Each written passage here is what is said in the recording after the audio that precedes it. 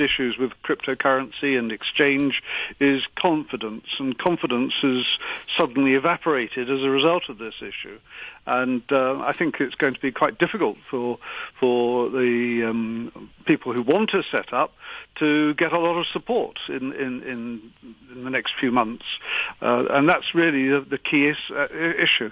And probably for the moment, although Hong Kong generally has been unaffected by the FTX collapse, apparently, we nevertheless sort of have to look and see what will happen next and how we will go about ensuring that these sorts of collapses don't occur again. William, final word to you, very quickly.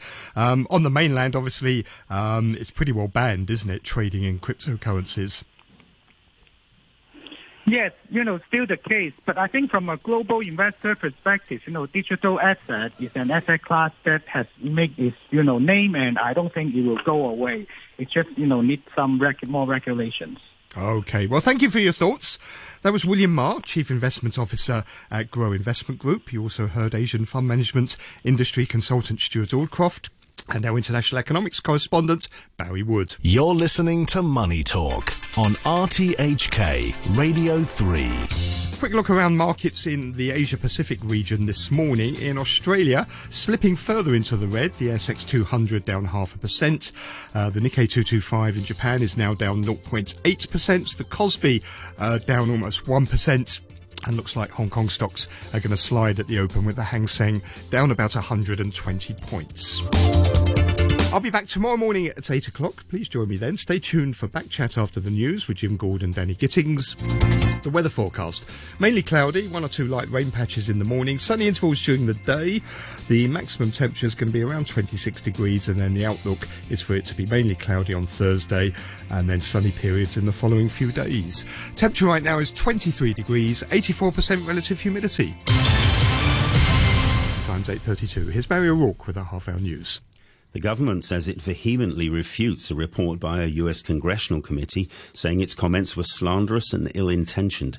It urged the United States to stop maliciously interfering in Hong Kong affairs. Vicky Wong reports. The government says the United States-China Economic and Security Review Commission has again made up excuses which deviate from the facts to maliciously slander the national security law. It said all actions by law enforcement agencies were evidence-based and law-abiding. Meanwhile, the SAR had an independent judiciary, and the government was firmly committed to upholding the rights and freedoms enjoyed by Hong Kong residents. The government also defended electoral changes that ensure patriots administer Hong Kong.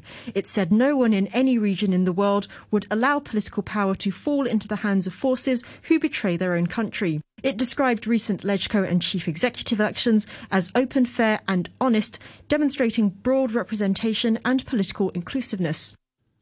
Poland says it's putting some military units on a heightened state of alert after an explosion killed 2 people near the border with Ukraine. Unconfirmed reports say the blast may have been caused by a stray Russian missile. Poland's National Security Council has been holding an emergency session, and President Andrzej Duda has been talking to President Biden. NATO's Secretary-General Jens Stoltenberg said the alliance was monitoring the situation. The BBC's Jeremy Bowen has this report. Working out exactly what happened is vital. The North Atlantic Treaty says an attack on one member is an attack on the whole alliance. It follows a day of missile attacks on Ukraine, one of the biggest since the war began.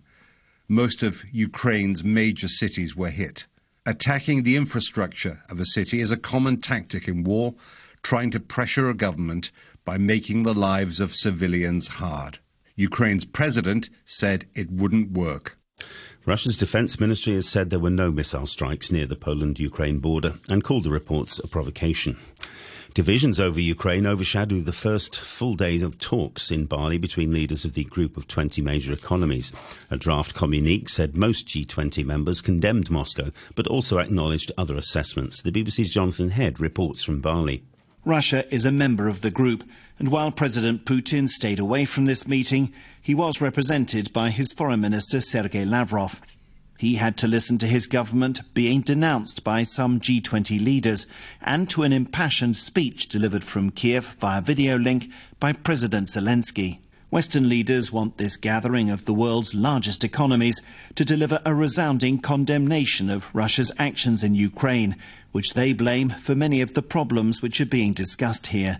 Mr. Lavrov accused them of politicising the summit. We'll have more news on the hour from RTHK.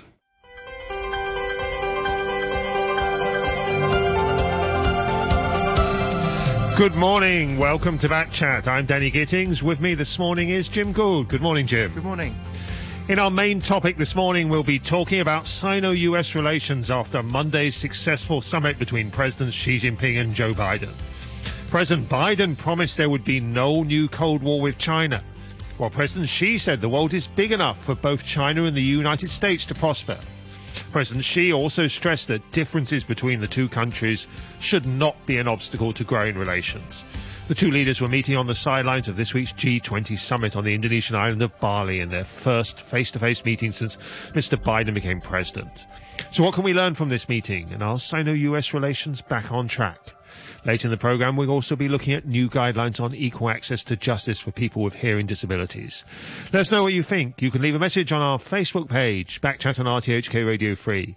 Email us at backchat@rthk.hk, or give us a call. The number there, 233-88266. Our guest in the main segment of the show this morning, we have Mark O'Neill, author and China analyst. We have Dr. Josef Gregory Mahoney, who is Professor of Politics and International Relations at East China Normal University in Shanghai. And we also have Hak-yin. Hak-yin is Associate Professor at Department of International Relations at Tokyo International University. Good morning, everybody. Mark O'Neill, perhaps we can come to you first. Hello. Good morning, yes. Hi. Yeah, Mark, thanks for joining us.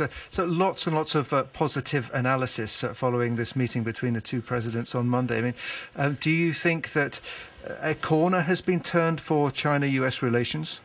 No, I don't think so. I think obviously it was very important the two men met face-to-face. It's the first time they've done so since Biden took power.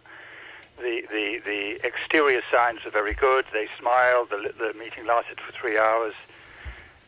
But we don't have very much concrete positives to come out of it. One of them is the promise that senior officials from the two sides will meet to talk about climate change, economic stability, health and food security, and that Mr. Blinken will go to China soon. So these are specific benefits of the talks. But of course, on the main issues, there was no progress. For instance, on the question of Taiwan, on the question of the chip sanctions which the U.S. imposed in October and are sweeping, I mean, extraordinary, nor on the tariffs which China wants America to reduce. So definitely positive that they had a meeting, definitely positive that there will be talks by lower-level officials on a regular basis. But no, I don't think it's a landmark or not a change. Of course, a lot of people are saying the proof of the results of this meeting will come in 6 or 12 months' time, Mark O'Neill. Yes, well, I mean, the key issue for both is Taiwan, and from what I read, Mr. Biden and Mr. Xi both restated their positions on Taiwan very firmly. Biden has said 4 times that if China attacks Taiwan, the U.S. will intervene militarily, which means we have a war between China and the United States. So this is extremely serious. But there was nothing in the comments which Mr. Xi made that indicate any concession or stepping back from China's position on this. So that's extremely grave, and I don't think in 6 or 12 months there will be any change in that. The situation remains extremely dangerous. Well, let's ask our other guests. Josef Gregory Mahoney, good morning to you. Good morning. Thanks for joining us. So how do you see the picture now between China and the US? I largely agree with Mark. I think one of the things that many of us were hoping for is that we wouldn't see more damage done at this meeting.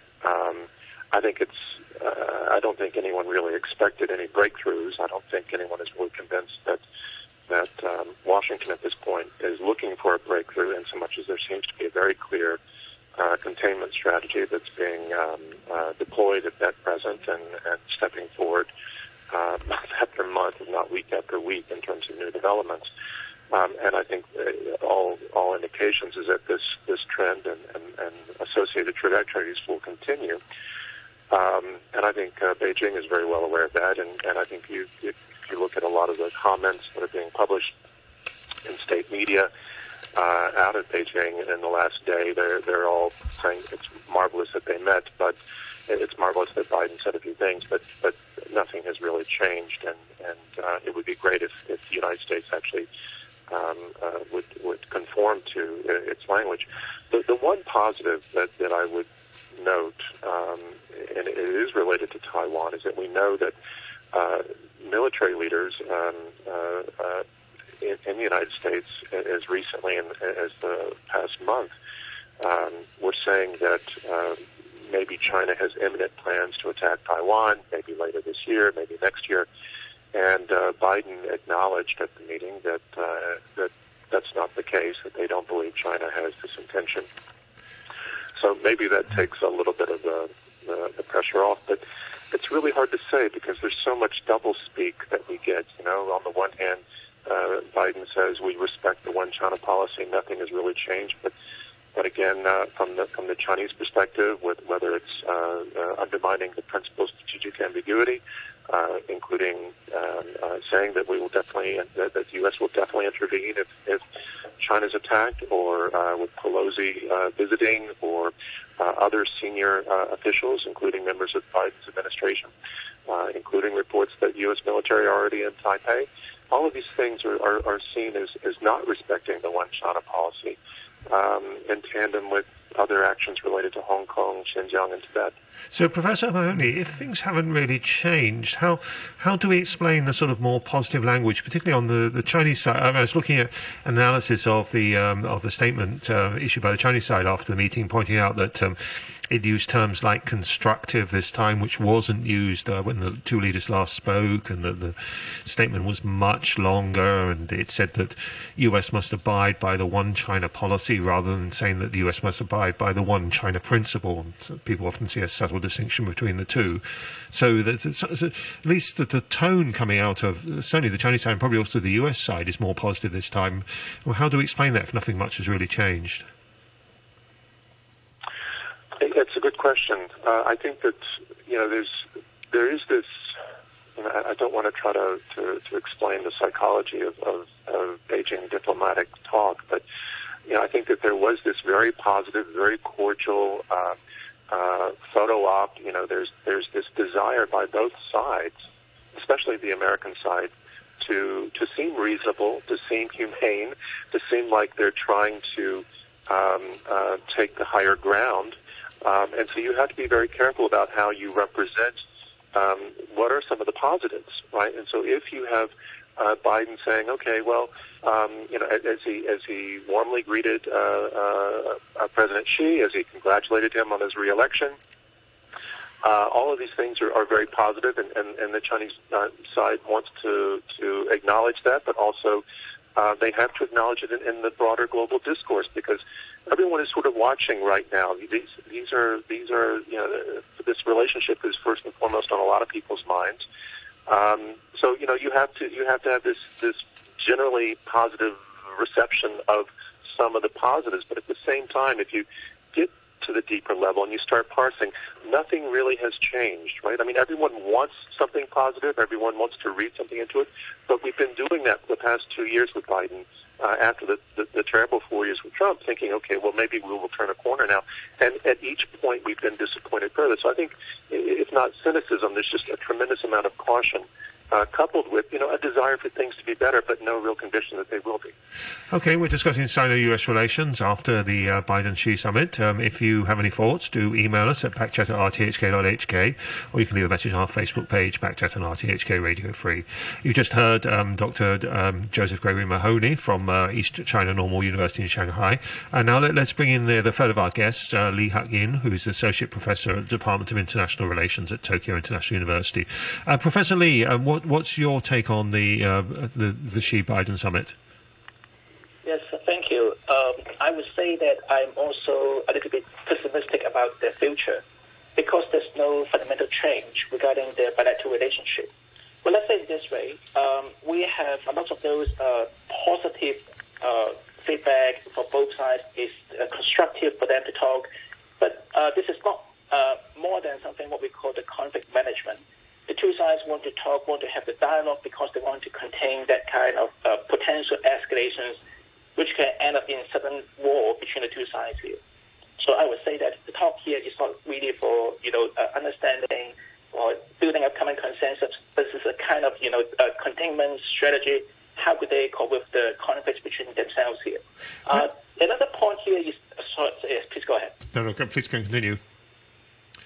Okay. Another point that I have here would be, I would suggest that the meeting looks like the more they communicate, actually, the harder they come up with the common consensus here.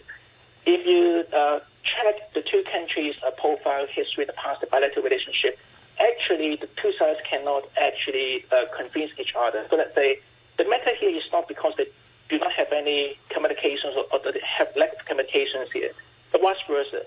They know each other too well that each other will not be changed by either side, and one side cannot convince the other side regarding the intentions, and both sides cannot socialize each other here. So let's say American leaders' perspective on the rising power will be, so strong in the state. They believe that China is going to challenge the state fundamentally, and the two sides, they have fundamental differences. They have different preferences on international issues, human rights, democracy, and they have fundamental differences on the identity and norms here. So Xi Jinping actually attempted to convince the state in the past by saying that we can have the new type of great power relationship. We can avoid zero-sum game approach here. The world is big enough for the two sides here. And vice versa, China also insists that they won't be changed, they won't be socialized because they have their own independent path of development here. So if you base on this kind of approach, the two sides actually they have no contact point. And in the future, or definitely in the long run, they wouldn't solve it. So I would be pessimistic regarding that kind of bilateral relationship. There will be a conflict in the long term. I mean, the White House did say in a statement afterwards that President Biden said there were issues the two sides should work together on, such as climate change, global economic stability, health security, food supplies, and so on. I mean, are there areas? Is it possible for the two sides to work together on those areas, at least partially successfully going forward? But that kind of cooperation would be something in a regional perspective here. So let's say China got the leverage over, North Korea, Ukraine, because they have the relationship with Russia. They can work on climate change and global food supply here, but it won't change anything regarding the fundamental competitions in the system. Because the two sides, they have, a lot of those structural differences regarding how they perceive each other. So let's say the state would suspect that China is going to change the whole world or the coming future, and vice versa, China also would say that they would have their own values and norms that they want to pursue in the system. So I would say that you can have some cooperation, but in the long run, the structural change is still out there, so it cannot be modified, it cannot be, changed. So that's why I would say that I'm a pessimist in the issue here. You mentioned Ukraine. Of course, there's a rather interesting issue about Ukraine because the Americans said that the two sides had agreed that Russia should not use nuclear weapons in Ukraine, but this was absent from the Chinese account of the meeting. Your thoughts, Professor Lee? Well, I guess that China West that would be a little bit in the middle. It's a kind of middleman between, let's say, Russia and the state. But they have to be very cautious regarding the use of the terms and words and regarding that kind of nuclear power, nuclear weapons used in the battlefield, because it's going to touch the nerve of the Russian, government, and that's why they tend to be much more cautious regarding how they deal with the state. And on the other hand, to present that China would not be on the side of the state, so that you keep that kind of leverage that you can talk to the Russian counterparts here. So that would how could they position themselves between the two sides here. Let's bring in Mahoney on that point. Because Mahoney, you're very experienced in analysing these statements that come out from both sides after summits. And on the Ukraine, there was a difference in the statements between the two sides. Well, yeah, because the two sides have fundamentally different views of the war. The U.S. follows the Western view that this is entirely the result of aggression by one man, Mr. Vladimir Putin, and he holds the complete responsibility for all the deaths and the war crimes and so forth in Ukraine. Whereas the Chinese analysis is much closer to the Russian one, which is that this is not something that just started on February the 24th. It's a result of a long-term escalation by NATO to surround Russia and include Ukraine in NATO, so that the blame is shared between the different sides. So, although I think China is very embarrassed now, it's more and more unhappy with how the war is going. The defeat by Russia, the defeat of Russia on the battlefield, the nuclear threats by Putin, and I hear a lot of rumors that in February, when Putin was in Beijing for the Olympics, he met Mr. Xi, and what did he tell him? Either he told him nothing, which would be a betrayal of your best friend, or he told him, we plan to invade Ukraine, the war will be over in a week, don't worry about it. If you told him that was a lie. So, I hear rumors that, Beijing is very unhappy with the way Putin explained things to them in February. But at the moment, publicly, the Chinese position remains the same. And, for instance, the UN just had a vote yesterday on whether Russia should pay reparations from its reserves to rebuild Ukraine. And most countries in the UN voted for this or abstained, but China voted against it. So, the US and China, their views on the Ukraine war are still fundamentally different. Joseph, Gregory, Mahoney, Professor Xi said that China look forward to a resumption of peace talks between Russia and Ukraine, which is its long-standing position. Do you expect to see any change in Russia's position towards what's happening in Ukraine? To China's position? I think that the important point to note is that when Schultz came to China, that the big statement that was really picked up by a lot of media was that Xi rather unambiguously said with Schultz that China was opposed not only to nuclear war but threats of nuclear war. I think the issue with the reporting on the Chinese side, or the readout of the meeting between Xi and Biden, is of course that China doesn't like being sucked into the American narrative. And the way the U.S.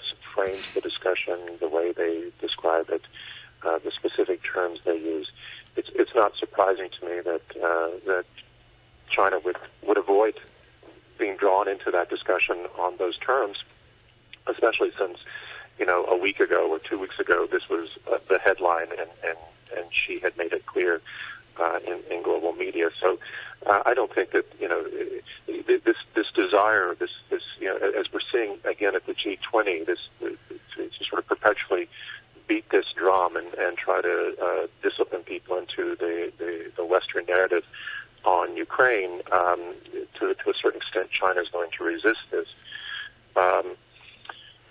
I think you asked the question a moment ago about were there areas for cooperation, and the issue of climate change was raised. The two biggest pressing issues between the two countries for a lot of people that get straight to the most sensitive and the sensitive areas that are related to existential concerns. Firstly, can we see a resumption of cooperation over climate change? And secondly, can we have military to military communication so that we can avoid possible bumps or frictions that might spiral out of control? And these things remain suspended, right?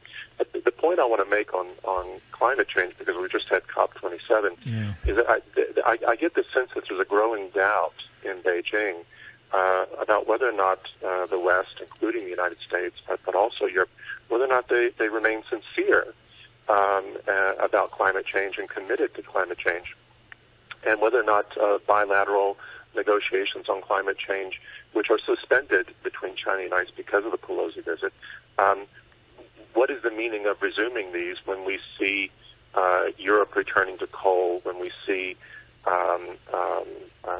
Europe buying Africa, but preventing aid to Africa that might use fossil energy. There's this growing narrative that in some way the climate change is and I'm not saying that it is, but there's this growing suspicion that maybe the climate change discussions are really about trying to curtail the development of the third world, curtail China's growth, in tandem with things like the chip restrictions that are again seen as trying to as a type of economic warfare against China's high-tech growth and development at this stage of its. Sorry, Professor Mahoney, but climate change negotiations is one area where they did say that they would reopen negotiations. There's nothing on military-to-military contact, but climate change negotiations. I think what they said is they would. I think what they said is they would meet to discuss. Okay, right. You're very good at refining these statements. So let's go back to Lee Hak-yin. Professor Lee, how do you interpret the movement on things like climate change and military-to-military cooperation? Well, regarding climate change here, China actually responded quite interestingly. They said that actually they would not invest any funding, or they would not provide any funding regarding the American proposals that they would have a scheme so that they help the other countries to, let's say, transform their energy sources from fossil fuels to green, use of those energy. So China would say that no, because China is still a developing country. So it seems like, yes, they would have cooperation, but how would they cooperate, and in what level that China would engage in that American business in cooperation is still a question mark here. So that would be regarding that kind of, a little bit fundamental differences on climate change, regarding who's going to sponsor or help other countries. Military-to-military relationship here, well, I would suggest that basically the two sides would like to have dialogue. And they also have the hotline. They also have some sorts of, channels.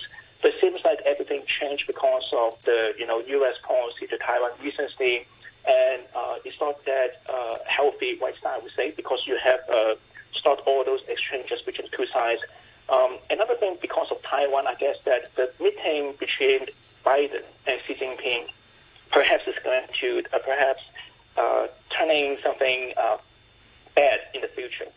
The reason here is that if you look at the statement of the Chinese government, one day after the bilateral summit, the Chinese statement, when they quote Xi Jinping instead, they warned Joe Biden's policy on Taiwan. They said that U.S. would match its word with actions. So it means that from the Chinese perspective, they have a kind of hypocritical agenda from the side of the United States, which they did not believe in. And if you do not solve that issue, I don't think that they would have any, perhaps, military exchange or much more cooperation in the coming future in that area, because that would be quite sensitive. And China has been using that kind of military exchange as a kind of leverage to show that the two sides actually, they have ups and downs in the bilateral relationship. So that's why I would suggest that in the coming future, unless the state really would have something matched with its work with actions, otherwise, China would not change that kind of areas in terms of cooperation, and you still have a pretty much hostile confrontations between the two sides there. But that would be gesture. So they make use of that kind of gesture. They try to request, they try to demand the state to do something so that you can solve that Taiwan dispute at least for right now, and then they can settle other things later. So it's basically a watch and wait, is it? Is that a fair way to summarize it, Professor Lee? Yeah. But that watch and wait would be depending on, let's say, how the state would understand the Chinese request. Because right now the Chinese presumes that you have hypocritical agenda behind the state. They always have the gap between the principle and practices. So Joe Biden mentioned a lot of time that the state is going to help Taiwan if there would be military conflict. But and the other time that let's say the North State, they issued the statement like the state still follow the one China policy. So from the Chinese side, there would be manipulations regarding that kind of policy gesture. So they really need to deliver, I would say, unless otherwise Okay, well, we'll have to break there. Thank you very much, Professor Lee. And we're saying goodbye to Lee Hak-yin, but Mark O'Neill and Dr. Joseph Gregory Mahoney are staying with us, and we'll continue the discussion after the news on the Biden-Xi summit, later looking at some new equal opportunities guidelines on equal access to justice for people with hearing disabilities. Do email us at backchat@rthk.hk, or you can put a message on our Facebook page, Backchat on RTHK Radio 3. The weather forecast. Mainly cloudy, 1 or 2 light rain patches and sunny intervals during the day. Currently 24 degrees, relative humidity 83%. Listening to the news on RTHK. Welcome back to Backchat. I'm Danny Gittings, and with me this morning, Jim Gould. In the second half of the show, we're continuing our discussion about the successful summit between President Xi Jinping and Joe Biden. A lot of positive language coming out of that summit, although the message we're hearing from our guests this morning is that maybe not so much has changed in the fundamentals underneath. Later in the programme, we're going to be looking at new guidelines on equal access to justice for people with hearing disabilities. If you have any thoughts on either topic, do email us at backchat@rthk.hk. That's backchat@rthk.hk. Or you can leave a message on our Facebook page, Backchat on RTHK Radio 3. Or give us a call. The number there, 233-88266. Continuing the discussion, we still have with us Mark O'Neill, author and China analyst, and Dr. Joseph Gregory Mahoney, Professor of Politics and International Relations at East China Normal University in Shanghai.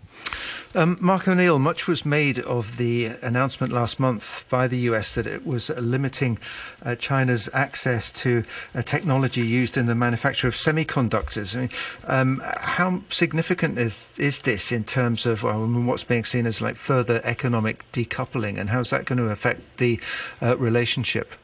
Well, I think it's extremely significant.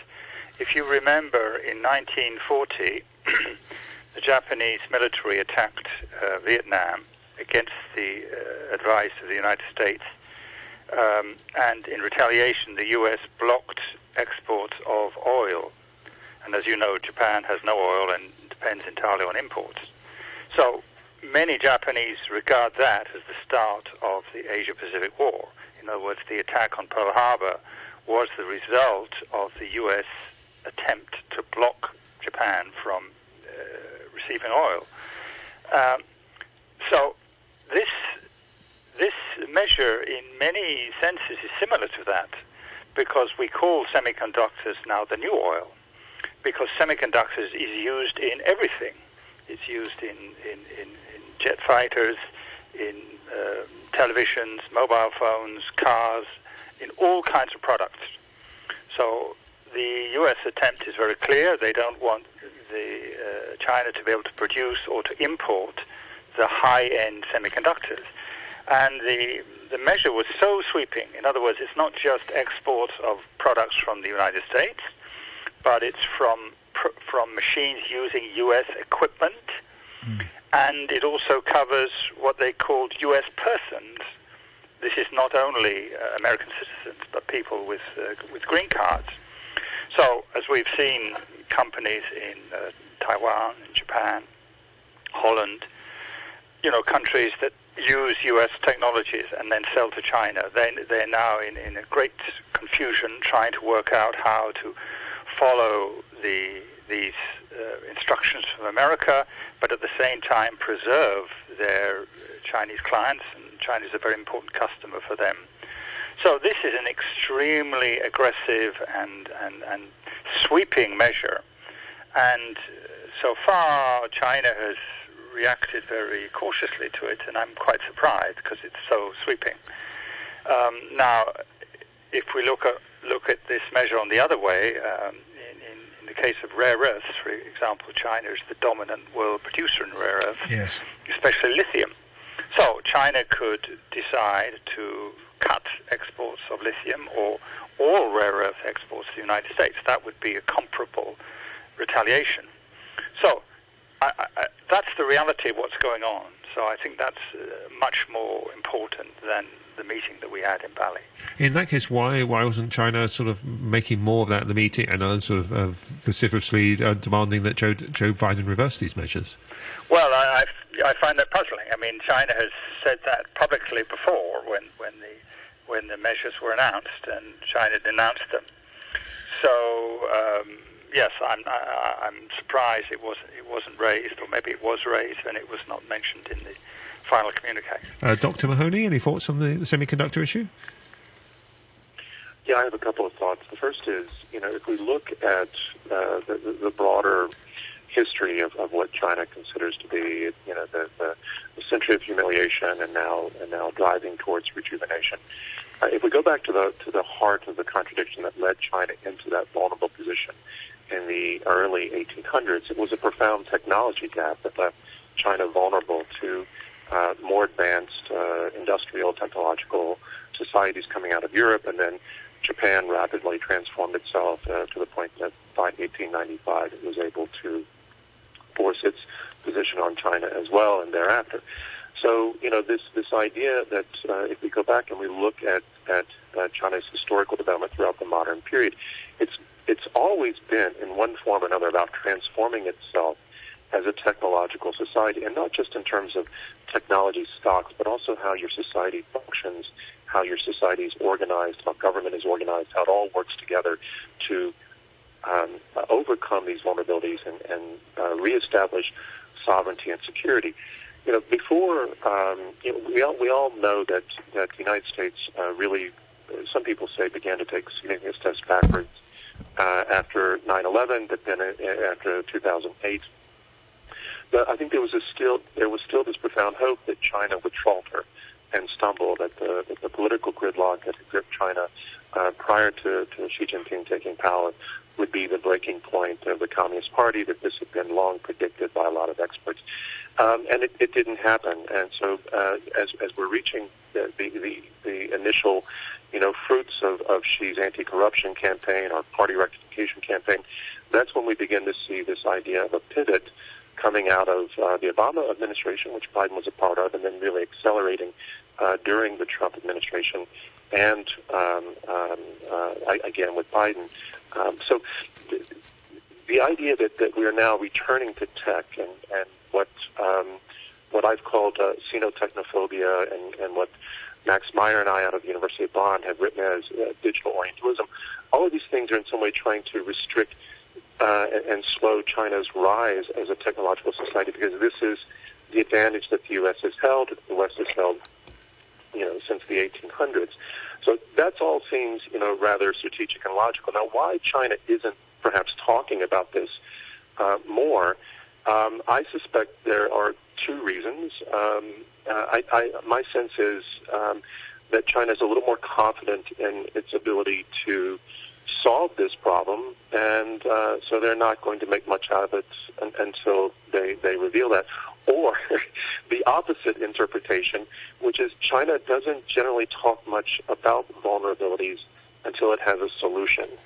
There are lots of other vulnerabilities that China has. So they're biding their time, basically. You're saying they're biding their time until they have a solution, and that's why there's no point really to raise it. They either have a solution and they're not ready to talk about it, or they're biding their time until they do. Yeah.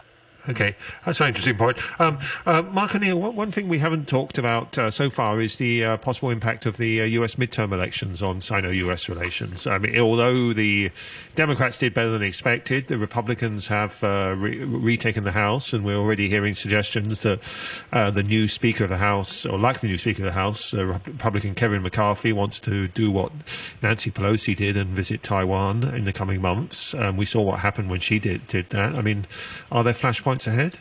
Oh, certainly, yes, because McCarthy thinks if he visits Taiwan, it'll be a big vote winner at home. And, everyone's preparing for the 2024 election. And so I don't think it will make very much difference whether it's President Biden in 2024 or President Trump or President DeSantis. I think there seems to be very broad unanimity about China policy. If there's unanimity, then it shouldn't make that much difference if you have a Republican House. Yeah, on China, yeah, I don't think it'll make. I mean, of course, it'll make a difference on many other policies, but no, I think on China there won't be very much difference. So, from the Chinese perspective, the outcome of the midterms was not so significant. How about Dr. Mahoney? What are your thoughts on the midterms and a possible visit by Speaker, as he's likely to be Speaker McCarthy, to Taiwan? I think the outcome has two potential effects. First, obviously, if McCarthy comes and Pelosi has set that standard that now Republicans feel they'll have to meet, even though they criticized her when she came, that will just be more fuel on the fire. But more importantly, what we'll see with a Republican House are budgetary constraints imposed on Biden. We'll see his legislation not getting through Congress. He'll resort to ruling by executive order. He'll turn more to foreign policy in order to demonstrate power. And the one issue that he can really rally Americans behind at this point is being aggressive towards China. So, yeah, I think that we'll see the two parties competing over who can be tougher against China, and then we'll see Biden trying to exercise power, because his domestic power is curtailed, in foreign relations and being aggressive towards China. So I think that's the general trend. I think Beijing understands this. But again, Yeah, so let's follow up on that. You say Beijing is being very... Yeah. You say Beijing understands that, again, because they follow American politics pretty closely. So they must know they're going into this tense period, but at the same time they send out positive signals. Well, why not send out a positive signal that you're open to positive things, especially right before you know things are about to hit the fan? I mean, and then you can say, well, this is what you said, but this is what you did, and we already see that narrative shaping up. Do what you say. That's the message out of Beijing today and yesterday. So, can we expect more difficult times ahead from what you're both saying? Categorically, yes. Oh, definitely, and Taiwan will remain the red-hot issue, and Republicans and Democrats will both stoke the issue. It's a good vote when we're at home. So, yes. And would a solution to the Ukraine war ease things at all?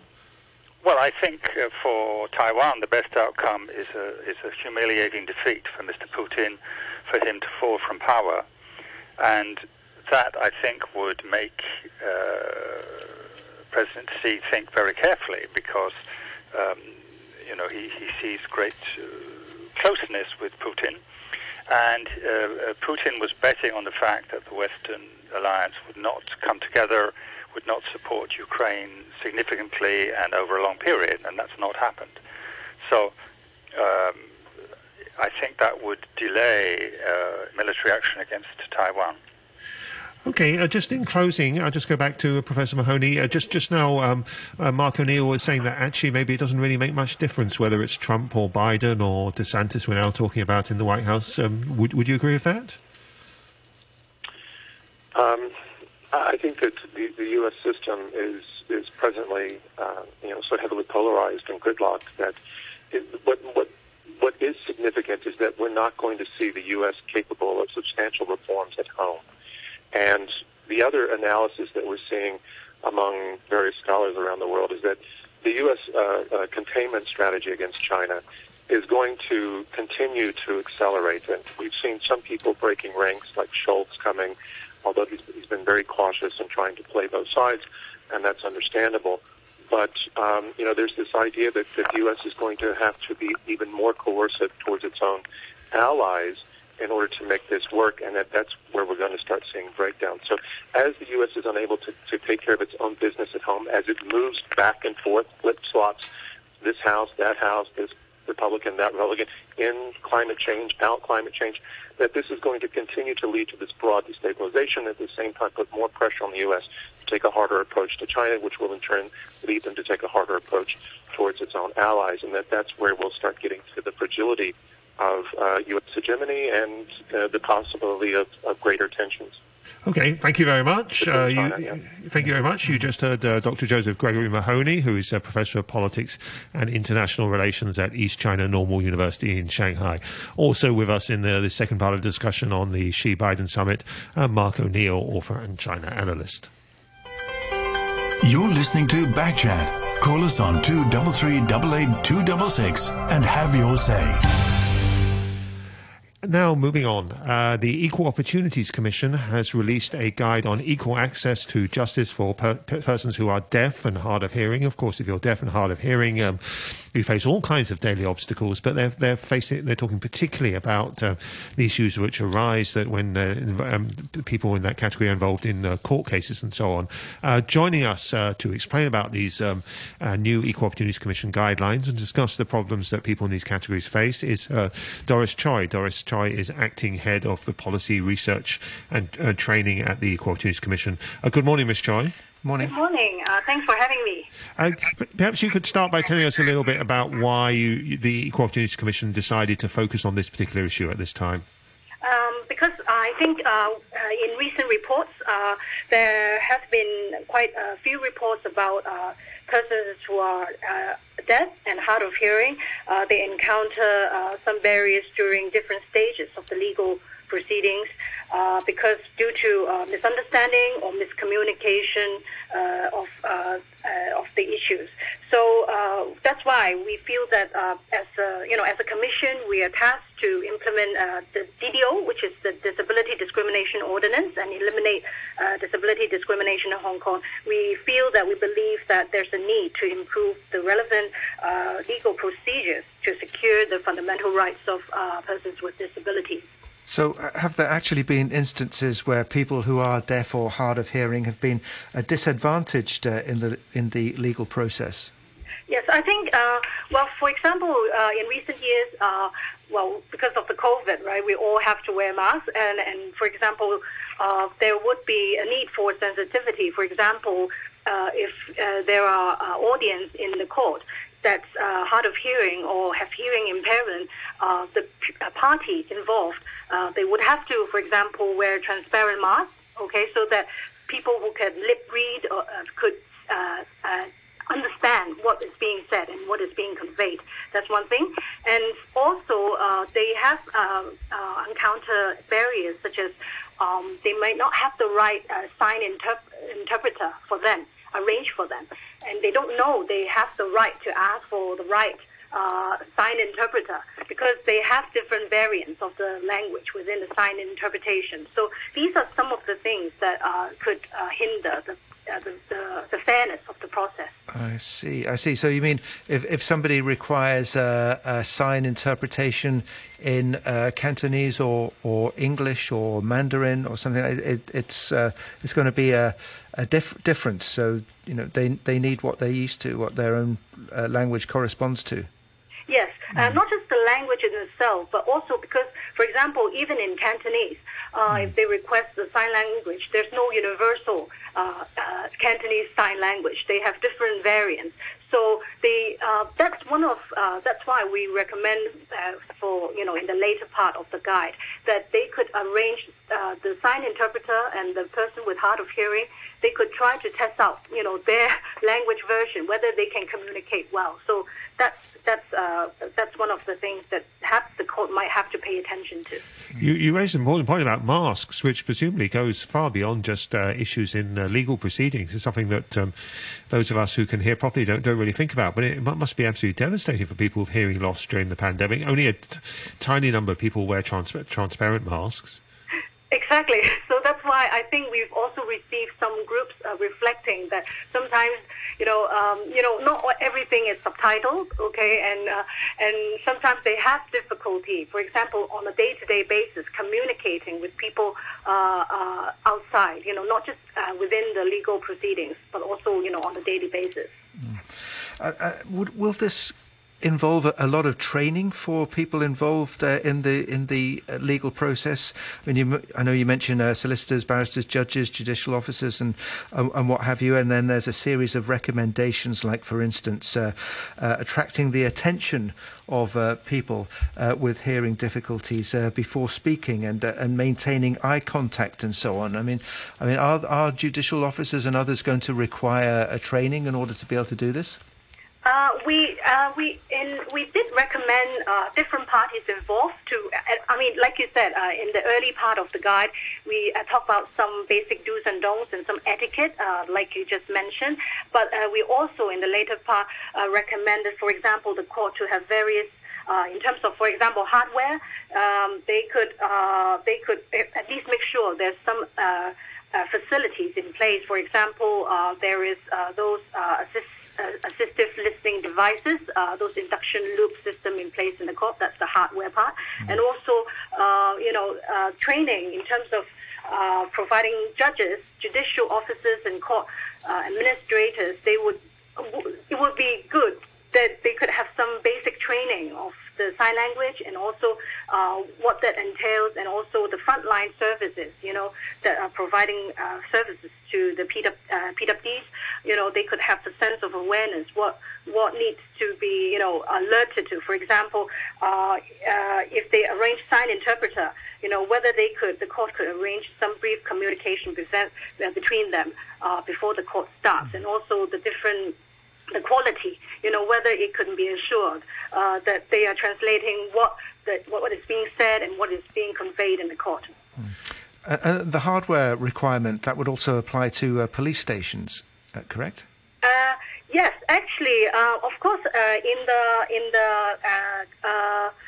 the guide, because we are focusing basically the legal process, but we did also recommend in some part of the training that it would be appropriate to also extend the training to police office, and also because that's the frontline service as well. Yeah.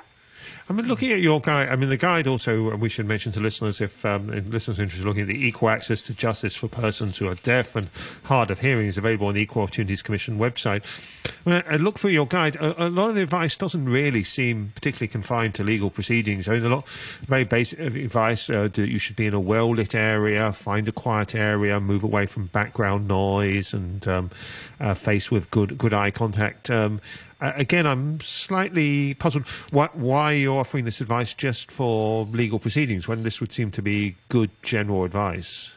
Well, I think the first few chapters would be applying to all different parties, but because I think under the Convention on the Rights of Persons with Disabilities, Article 13, it says that state parties would have the obligation to ensure equal access to justice for people with disabilities, and that's why we feel that, of course, in some other jurisdictions, perhaps, for example, in UK and USA, perhaps the court would also issue similar guidelines for people involved in the process.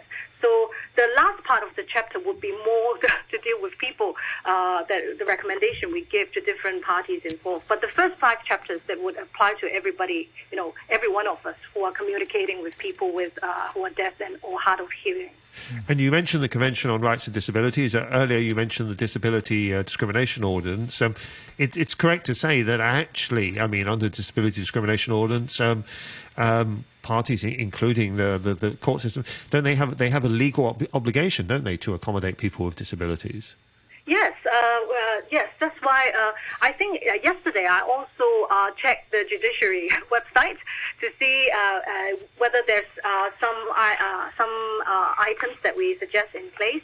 I do found that yesterday I found that there's a request for court assistance for people with disabilities. There's a form that, for example, people who are deaf or hard of hearing, they could make an official request to the court about what accommodation they might need. For example, whether it's text-to-speech, sign language, what I said just now about the induction loop system facilities. They also have some items for other people as well. For example, wheelchair access, bringing a guide dog, and also document formats with large print fonts. So they seem to also have something in place to accommodate people with disabilities as well. And earlier on you mentioned something that I think would be of interest to our listeners, particularly those who are not bilingual might not be aware. You said there's a particular problem when it comes to Cantonese because there's no one recognised sign language, and since most court cases, or increasing number these days, are conducted in Cantonese, that's presumably more of a problem in the legal system. Yes, but I think even among the sign interpreters, they have some of them are specialized in a certain variant. So, for example, if they test out, they have the way they communicate is they have around, for example, 10 fundamental words that they communicate and see whether they get each other. And if it doesn't work, then they might need to change sign interpreter. So we also recommend the court, for example, in complex proceedings, for example, criminal or long cases, they could at least not just getting the right sign interpreter, but in putting in, for example, 2 sign interpreter in place, because it could be quite consuming in terms of draining, in terms of doing the sign language non-stop, so interpretation non-stop. So that's one of the measures that we recommend as well. I see the EOC's Executive Director of Operations, Ferric Chu, made an important point as well. He said that pointed out that Hong Kong has an ageing population, so there's going to be an increasing number of people with hearing difficulties in coming years. So this is going to become more and more of an important issue, isn't it? Yes, I think the census recently has updated the definition of hearing impaired, and now there's around 250 people who are deaf and hard of hearing. But of course, according to the latest figures, it says around 3,000 people know sign language. But I think the coming trend would be, because I think the younger generation among the disability group, the younger generation, they might be more in sync with lip reading. So that would be a trend, and also text-to-speech reporter. They could be hired in courts to, for example, do live captioning of what is being said, and if the person is literate, then they would be able to read, what is going on. Okay, thank you very much indeed. That was Doris Choi. Doris Choi is the acting head of policy research and training at the Equal Opportunities Commission, and she was introducing the new guide to equal access to justice for persons who are deaf and hard of hearing, which is available on the Equal Opportunities website. That's it for us today. Thank you, Jim. The weather forecast, it will be mainly cloudy, 1 or 2 light rain patches, but also sunny intervals.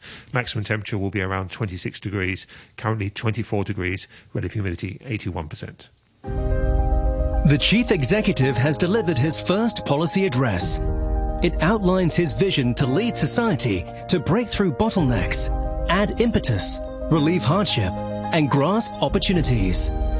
Hong Kong will fully and faithfully implement one country, 2 systems, govern to public aspirations, attract talents and business, promote finance, innovation and technology, cultural and creative industries, integrate into the country's development, increase the speed and quantity of our housing supply, boost education and expand the talent pool, enhance primary health care and support for the elderly, the young and the underprivileged, clean and beautify our city, to chart a brighter tomorrow for Hong Kong.